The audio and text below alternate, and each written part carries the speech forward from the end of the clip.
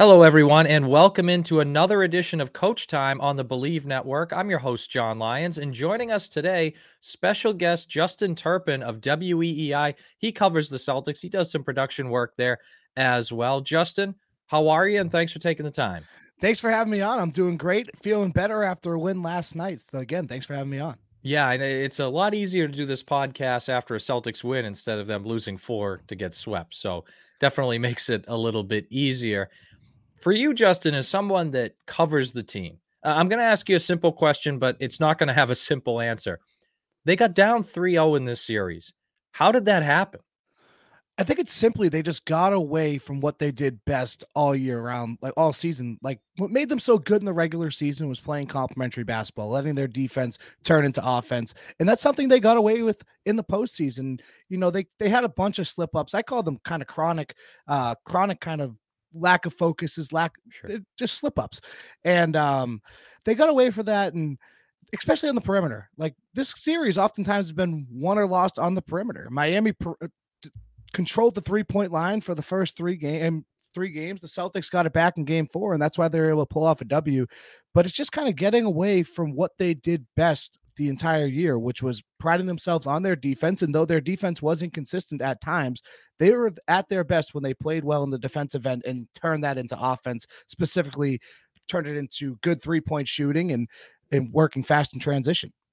And it's interesting, too, because you said get away from some of the things that have worked all year. Malcolm Brogdon, in the days in between games 3 and 4, even said they allowed some bad habits to creep in against Atlanta, against Philadelphia, and they got away with it. And I think they ran into a team against Miami that wasn't going to let them get away with it. And when you look at where they are down 3-1, and you mentioned that they were better on the perimeter in game 4, is there a specific reason you think they were better on? Do you think they just started hitting more shots? Do you think the effort was higher? Do you think it was defensively turning into offense? But I agree with you. I think the perimeter made a big difference. Why specifically do you think that was? I think it's a mixture of a lot of things. I think the way they weren't going to shoot the way they did games 1 through 3 again in game 4. I mean, they shot so well from deep in the regular season. They just struggled so much in the first 3 games of the series.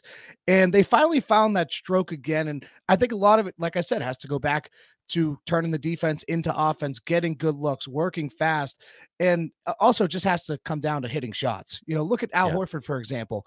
I mean, the guy struggled so much in the first 3 games of the series and was finally knocking down his shots. And you've heard it all year. They live by the 3, they die by the 3. And unfortunately, this series, it's kind of, you know, when you take away the 3-point shooting, their offense struggles, and they haven't been able to defend it as well. Something they were pretty good at in the regular season. Yeah, and I think we even saw for the first time, really all playoffs, they were willing to take some mid-range jumpers. There's the one Tatum hit in the third quarter, or excuse me, in the fourth quarter when Miami went zone. Like, I think they were willing to do that a little bit more, which maybe made their life on the perimeter easier. But you're right. They also just hit some shots. I mean, Marcus Smart hit a few threes. Derek White looked probably the best shooting he's looked all series. So that made a big difference. And when you to be down 3-0 like they were, and to have that flame out in game 3 where they were just awful from start to finish, a lot of question marks surrounded Joe Mazzulla, 34-year-old guy, first-time head coach in the NBA. He was a backbench assistant last year for a team that went to the NBA Finals. When you look at their issues getting to this point, and you can even go back to they probably shouldn't have taken 6 games to beat Atlanta, probably shouldn't have taken 7 games to beat Philly. How much of that do you put on Mazzulla, and what specifically of Mazzulla do you put on it? Well, I think one of the biggest problems for the Celtics this postseason is they just haven't been ready to go. They haven't been ready to go in certain games. And like I said, they've lacked focus for certain. They've hit these chronic lulls where they just hit these low points and they just lose focus and just start playing sloppy basketball. I don't put that on Mazzulla. I put that on the players. There's only so much that he can do. And something Tatum has alluded to where he said Joe wasn't out there. Joe didn't turn over any of the ball, any turnovers. He didn't miss any shots. And I blame that part on the players, but you know, Mazzulla has put them in some tough situations, whether it's his lack of timeouts, his late game rotations, whatever it may be. I thought he had his best coaching performance as a member, as a head coach last night in game 4, but I put most of it on the players, though Joe Mazzulla does certainly deserve some blame, but you know, at some point you got to turn and look at the core. I mean, these guys Yeah. have been to 5 Eastern Conference Finals in the last 7 years. They've gotten over the hump once. And even last year when they got over the hump, they had games like they have had this year where they kind of have these slip ups and get away from what they do best. Like look at the Milwaukee game last year in game 5 where Yeah. they Great had a example. chance to pull it away. They led by as many as 13 in the fourth quarter and just kind of lost focus. So this has kind of been a chronic issue with this group. And I feel like it's easy to blame the first year head coach. Of course, he's young, really didn't have a lot of experience. His only prior head coaching experience was in Division II Fairmount State. So it's kind of tough to throw him in that position. But I think the blame's kind of 50-50 because the players deserve some blame, but Missoula has put them in some tough situations. Yeah, and I think that's a great point, and that Missoula was put in a really tough spot because the Ime Udoka situation, if that happened last April or May or June, the Celtics probably would have hired an outside candidate and had a whole new head coach. When you get to September, you can't go and interview Sam Cassell and Frank Vogel and make Right. it's just you're a week away from training camp. It doesn't really work. So they had to pick him. Now, you could make the case, should they maybe pick Damon Stoudemire, another candidate? That's a fair argument. And I think Missoula, the timeout thing, I appreciate the philosophy, but you also have to be willing to adjust. We saw, late in game 4 against Philly, chance to go up 3-1. You don't call one there. And I thought last night he did a good job adjusting. There were times where he didn't call a timeout, but then there were some quick timeouts that he got right on him. And I think that made a big difference too. But the criticism I have of Missoula, and I'm kind of curious if you agree, when Malcolm Brogdon talked about habits and how they slipped. To me, habits like that, they take a whole year to form. And I think that starts with the head coach. And yes, the players are a big part of it, but the head coach saying, this is how we're going to play defense. These are my expectations. This is how we're going to play offense. And it seems offensively like his expectations are we want to take a ton of threes. And they seem to get that. I mean, they have no problem taking a lot of threes, but defensively, either he didn't make the expectations clear enough or early on he didn't make a big enough point to hold those guys accountable to that. And I think that's when we saw the bad habits creep in. So to me, yeah, the timeout thing is the big talking point. I get it, and that deserves some criticism, but I think the habits piece is bigger because last year we saw with Ime Udoka, it took half the year. First half of the year, they weren't good. But then when they traded for Derek White, they had the right mix, all those habits they had built up started clicking, and they became the best defensive team in the NBA. They got to game 6 of the finals. So I'm just curious if, to me, the habit piece is the bigger criticism. Do you see it that way, or do you see it a different way? I do agree with that, especially when you look back at last year where they prided themselves on defense. And then this year they kind of switched that whole philosophy and they prided themselves on shooting. But in reality, and specifically shooting the threes, but in reality, they played their best when they were playing well on the defensive end of the floor and letting that turn into offense. And I think the habits were a problem all year. We saw the defense was inconsistent. They finished number 2 in total defense, but they had their fair share of slip ups, and it took them a while to find it. I mean, in the first couple months of the season, they were not a good defensive team. And they're outscoring teams. Exactly. And I think a lot of that Missoula benefited from having one of the deepest, arguably the deepest roster in the NBA, in the entire NBA. But I think the habits thing, like you said, it does take a whole year to develop these things. And this is it's been the same stuff and they just got away with it. And now against a team like Miami that has a Hall of Fame head coach in Eric Spoelstra and has a team that they buy into the little things. And that's something the Celtics don't necessarily do, where the Heat do all the little things. Why? Because they have to. They're the far less talented team. I don't think there's many people that'll try to tell you otherwise that the Celtics aren't the more talented team in the series. Talent-wise, they have the edge, but Miami does all the little things right. The things that the Celtics get away from, whether it's offensive rebounding, they don't foul when you're in the bonus. That's been a huge issue for the Celtics this series. They put Miami in the bonus and then they'll start fouling, send them to the line. And that's how you let an inferior team kind of crawl back into a game, kind of give them life, send them to the free throw line, turn the ball over and let them cash in on the turnovers. And that's the thing, is those are the habits the Celtics really struggle with all season. They didn't turn the ball over as much in the regular season, but they still had their slip ups on that end too. And it's just those habits are the things that are killing them now, like you said. And Miami does them so well, where they focus on all these little things, where that's where the Celtics tend to lose their focus. And it's cost them a lot of games this postseason. When you mentioned Miami, and I've talked about this before, and I really want to get your take. I feel like the New England region, but also more importantly, the Celtics underrated how good this Heat team is. And I know they were the 8 seed, they lost the play-in game, but they didn't really start clicking till midway through the year. And since then, they were really good. They were the 1 seed last year. They went to the NBA Finals a few years ago. And this is a team that you mentioned. Eric Spoelstra is a Hall of Fame head coach. Jimmy Butler's a Hall of Fame player. Kyle Mhm. Lowry's a champion. Bam Adebayo's an all-star. And I know these undrafted role players, I get it. But at this point, these guys have been in the NBA 2, 3, 4, 5 years in some cases. They're just good NBA players now. And And you again, saw what they were capable of last postseason. I couldn't agree more. And I think with the Celtics, they're the more talented team. I get it. Tatum is more talented than anyone on Miami. Brown and Butler are probably close to equal in talent. And then you start going down the list. The Celtics have more talent at basically every spot in the rotation. But that doesn't mean Miami sucks. And I think that's the misconception. Miami beat Milwaukee in 5. Yes, Giannis didn't play for 2.5 games. They still dominated with Giannis in there. Miami beat the Knicks in 6.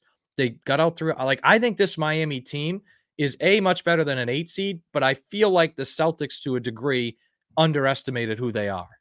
100%. And I think like a casual fan will look at this. How are you losing to an 8 seed? This is not your traditional 8 seed. I This agree. team, they were the 1 seed in the East last year. Sure, they're not the exact same team they were last year, but this is still a pretty damn good team. As we saw, they took care of Milwaukee in 5, like you said. And that's a good point with Giannis. I mean, yeah, he was injured, but he played in some games too, and they still dominated them. And the Knicks, that was a good team. That Knicks team gave the Celtics fits this regular season, and Miami took care of them as well. And this Miami Heat team, it's just what they've been able to accomplish is so impressive. Like you mentioned, the undrafted thing. And I don't really buy that anymore because it's like these Yeah. guys are established players in the league now. Like you saw guys like Strus, guys like Vincent, they show what they can do last year, and they're just showing it again this year. And I 100% agree that they maybe overlooked this team. You Yeah. know, And they yeah. got the outside noise. They see that, this is an 8 seed and people are picking the Celtics and they were the favorites to win it. And they came out flat. They took them lightly. Especially once you find out Tyler Hero and Oladipo aren't going to play, you wonder if that really, because all year it felt like the Celtics were like, oh, we're just going to redeem ourselves in the NBA Finals. But the path to get there, you got to go through that path, and Miami's really good. Now that the Celtics have won a game, okay, we're recording this on Wednesday. The Celtics have a game maybe to extend their season on Thursday tomorrow. No team has ever come back from down 0-3. They're 0-150, including the Lakers earlier this postseason. But we're looking at a team that's a 1 seed that's finally, for the first time all series, played well in game 4. 2 out of the next 3 games at home. I'm trying to talk myself into this, as you can probably tell. But I ask you, Justin, how much of a chance do you give the Celtics to be the first team in NBA history to come back from down 0-3? Honestly, I would say they have a better chance than most of those other teams did, strictly because of the talent. I mean, this team is so talented. And as much praise we just gave Miami, the Celtics, like we said, are so much more talented than this team. So as much as you want to believe that they can pull off this comeback, be the first team to ever do it, 150 teams have been in this situation. None of them have done it. And as much as we want to think they can do it, it's just, can they stay focused? Like, their backs are against the wall. They've done a great job responding, but can they do it they've had problems doing it for a full 48 minutes. Now they're going to do it for 3 straight games. You got one, and it was encouraging how they played in the second half, and mostly because they played good defense where it all starts. And they showed that they can beat them. They showed this is the Celtics team that we grew so accustomed to watching have so much success in the regular season, but can they stay focused? That's the big question. And as much as you want to kind of say like, oh, this is the team that could break the trend, and they quit in game 3. Like, you can't forget that. Completely. If things are to get hard, and I know you mentioned that the 2 of them are at home, and the home court hasn't really been a factor for the Celtics. Losing record there. Exactly. Yeah. So as much as I want to kind of buy into it, and yesterday was kind of encouraging, it just feels like it's too little too late at this point. Yeah, the home thing is weird. It's like, I think 4 out of their last or 5 out of their last 6 playoff series, they've lost multiple home games. I mean, they've already lost multiple home games this series. They lost multiple home games to Philly last year in the finals, Miami last year, the Bucks last. I mean, we're talking 5 out of 6 playoff series. They've lost multiple home games. So you would hope that 2 is enough and they can, win a third one. Regardless, Justin, let's say whether they win the NBA championship or they lose Thursday night and they're out in 5. They have some big decisions to make this offseason because Jaylen Brown has made an all NBA team. He's going to be eligible for a supermax. Tatum's going to be a supermax guy too. Marcus Smart, who I know you heart and soul of the team, he's called great defensive player of the year last year. He's approaching 30 years old and he makes a lot of money. They traded for Brogdon last year. They have White. Where do you think first of all, do you think they give Jaylen Brown the supermax? But do you think they just keep this group together and hope that Missoula improves or they make a coaching switch? Or do you actually foresee some sort of roster shakeup with this group? Well, I think those are the two biggest questions facing Brad Stevens this offseason and Celtics ownership. I mean, Joe Mazzulla, it starts with the head coach. Before you go to the players, it starts with the head coach because Jaylen Brown's going to have, if they give Jaylen Brown the max contract, super max contract, he's going to have an input on who the next head coach is, or if they keep Joe Mazzulla around. He was instrumental in bringing Ime Udoka to Boston, and he had one of his better years with Ime Udoka, especially in the postseason. He was their best player in the postseason last year. Leading scorer in the finals. Exactly. So he's going to have a say in the next head coach, or he'll have a say if they want to keep Joe. But that's where you kind of look at it. If you're Brad Stevens, this will be their third head coach. They're on their third head coach in 3 years. And do you kind of want to go through that again? And if Jaylen Brown is to get the supermax, he'd be the highest paid player in the NBA, probably for it won't be too long, but he would be the highest paid player in the NBA. And that's something you got to kind of consider. It's easy for us to kind of sit here and say, you don't want to break up this duo, but for Celtics ownership and Brad Stevens, we're not the ones cutting the check. The lack of postseason success kind of has to come into play. Like we said, you've been to 5 Eastern Conference finals in the last 7 years. Assuming this is it, you've gotten over the hump once. And, at some point you kind of got to look how much of this is on the players. And oftentimes they have struggled in the postseason. And I think those postseason struggles kind of have to be on front of mind. So, I mean, I wouldn't break up the Jays, but if you're Celtics ownership, it makes sense to kind of consider it because, that's a lot of money, especially with the cap changing. Yeah, I wonder if, to trade Jaylen Brown, to me, it'd have to be like you're getting Luka Doncic back or you're getting, Giannis, which I know that's not realistic to get Giannis or Nikola Jokic back. Maybe Luka is a little bit more, but that's the level of guy to trade a second team all NBA guy in his mid 20s. You got to be getting that back. And I don't know if they're going to get that. But one thing I do wonder is if they would be better off taking, say, Malcolm Brogdon and making him the starting point guard and just say, you're the primary ball handler. You can actually score. And then Derek White or Smart next to him can worry about, I'm going to create my own, I'm going to play defense and I'm going to get open, because I wonder if that's still an issue. And I know Brogdon was the 6th man of the year, or do they go outside the organization? Because I still feel like they need, when Tatum and Brown are on the floor, they need a little bit more scoring on the guys besides them. And Al Horford was great in the playoffs last year. He hasn't been this year. Robert Williams is great around the rim, but he's a rim player. He's not going to hit shots outside the paint. So I do wonder if they do some ancillary moves. Like, I just don't see, even if they win a championship, I don't know if I see this same, 12 guys coming back next year. I wonder if there's still some tweaking. And I do wonder what the future of Horford is going to hold just with his age. I know he signed the extension, but it feels like, whether it means they put Brogdon playing more with Tatum and Brown, which I know they've done late in games anyway, but it feels like they just need a little bit more scoring to allow Smart and White to be able to play just more defense on the perimeter too. Yeah, I think you hit on it. I think what the Celtics have in their guards, in their guard trio of Brogdon, Smart, and White is really special. Yeah. And that's a very talented trio of guards, and they can get creative with it. And like you said, Marcus Smart kind of getting close to 30. He's had his postseason struggles. I mean, they're going to have a lot of decisions to make. And I think it does start with the guards. Obviously the wings with Jason Tatum and Jaylen Brown are going to be a big conversation, but you have a surplus of guards. What are you going to do with them? I mean, even a guy like Peyton Pritchard, remember, he could turn on teams in the NBA, and he's kind of found his way out of the rotation. I know, he's gotten some postseason minutes, but they have a surplus of guards, and I think it's going to be interesting to see how they handle all the guard talent they have this offseason.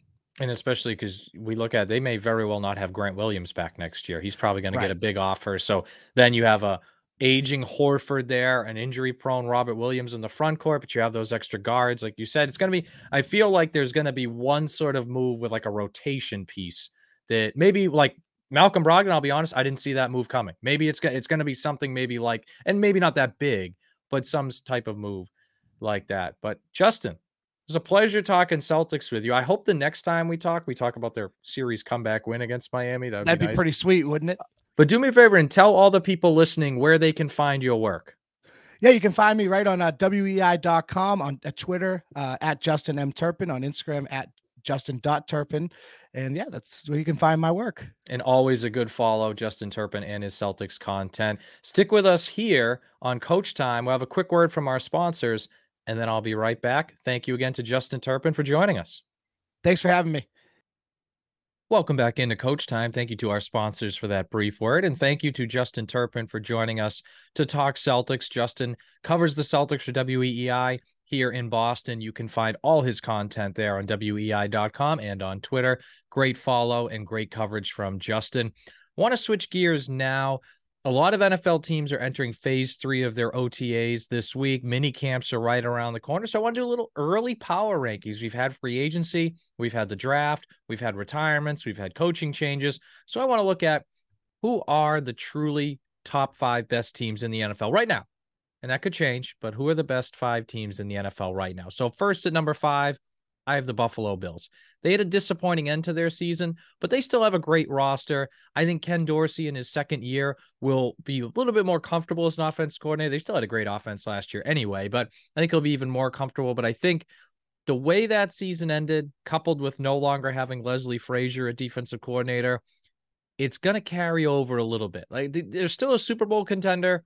They're still going to win the AFC East, I think, but they're not the big bad wolf that they were the last couple of years. And I think that's going to make a difference. So I have the Bills at number 5, Cincinnati Bengals, number 4. I look at them as really an elite team thanks to Joe Burrow and some pieces around him on offense. But I am concerned Jesse Bates is gone.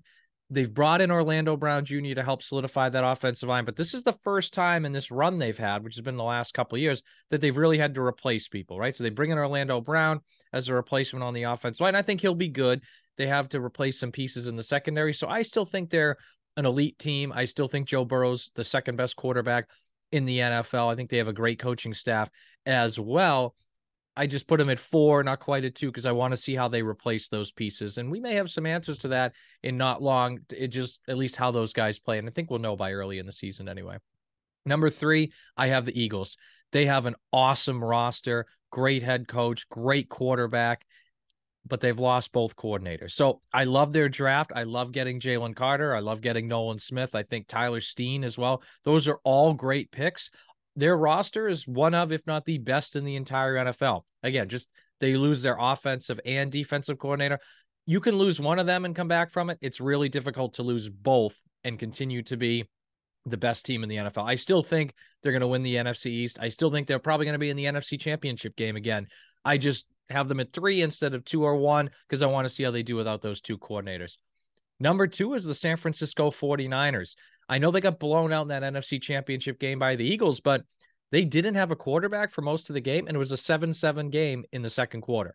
And I think if they had a quarterback, they very well might have won that game because it would have played out totally different. They add Javon Hargrave to a defense that was number 1 in the league last year in points per game and yards per game. Brock Purdy's projected to be healthy by week 1. They also have Trey Lance. So either way, I think they're going to get good quarterback play because I'm still a believer in Trey Lance. But even if he ends up not being the guy or Purdy beats him out, Purdy showed last year he can get you to the NFC Championship game. They'll have a full year of Christian McCaffrey. Deebo Samuel is the best weapon in the NFL. Great as a receiver, great as a running back, put it together. He's the best weapon in the NFL. And of course, George Kittle, him and Travis Kelce go back and forth each year. Who's the best tight end in the NFL? You throw in blocking and pass catching. Kittle might be the best one of the 2 overall. Obviously, Kelce as a pass catcher is the best tight end in the league, though. And that brings me to my number 1 team, which is Travis Kelce's Chiefs. Not a big surprise here. They're the defending Super Bowl champs. To me, what I want to see this year, Kadarius Toney. He only had 7 catches in the playoffs last year. He came over midseason, but he showed some flashes where, there's some. This is why this guy was a first-round pick. I want to see if he can take what he built on a little bit last year and really build on it this year. Because without Juju Smith-Schuster, they're going to need someone with real talent to be an option besides Kelce. And I think Toney has the talent to do it. He's just got to put it all together. And I wonder if a full year now in the system will allow him to do that. And I know they lost Eric Bieniemy, but having Matt Nagy as OC, he's been an OC in Kansas City before with Andy Reid. So I don't think they'll miss much of a beat there. It's so different than that Eagles situation. I think having a guy that's literally done that job with that head coach before makes a big difference. And of course, Patrick Mahomes is the best player in the NFL. I said it earlier this offseason. He's already a top 5 quarterback of all time. I put him at number 5. So Chiefs at 1, 49ers at 2, Eagles at 3, Bengals at 4, Bills at 5. I think any of these 5 could have won the Super Bowl. Team that just missed the cut for me, keep your eye on New York Jets with Aaron Rodgers now. They just missed the cut for me. Also keep your eye on the Detroit Lions, Seattle Seahawks, Dallas Cowboys, and Baltimore Ravens. I think all those teams could be legit contenders as well. Well, that does it for another edition of Coach Time. As I said before, thank you to Justin Turpin for joining us and talking Celtics. We'll see if the Celtics can dig themselves out of this 3-1 hole. They've already taken one step there to make it 3-1. Can they dig themselves now out of 3-1 and advance to the NBA Finals, which would be an unprecedented move in NBA history? We'll know by the time our next show records. But until then, thanks for listening. Have a great day.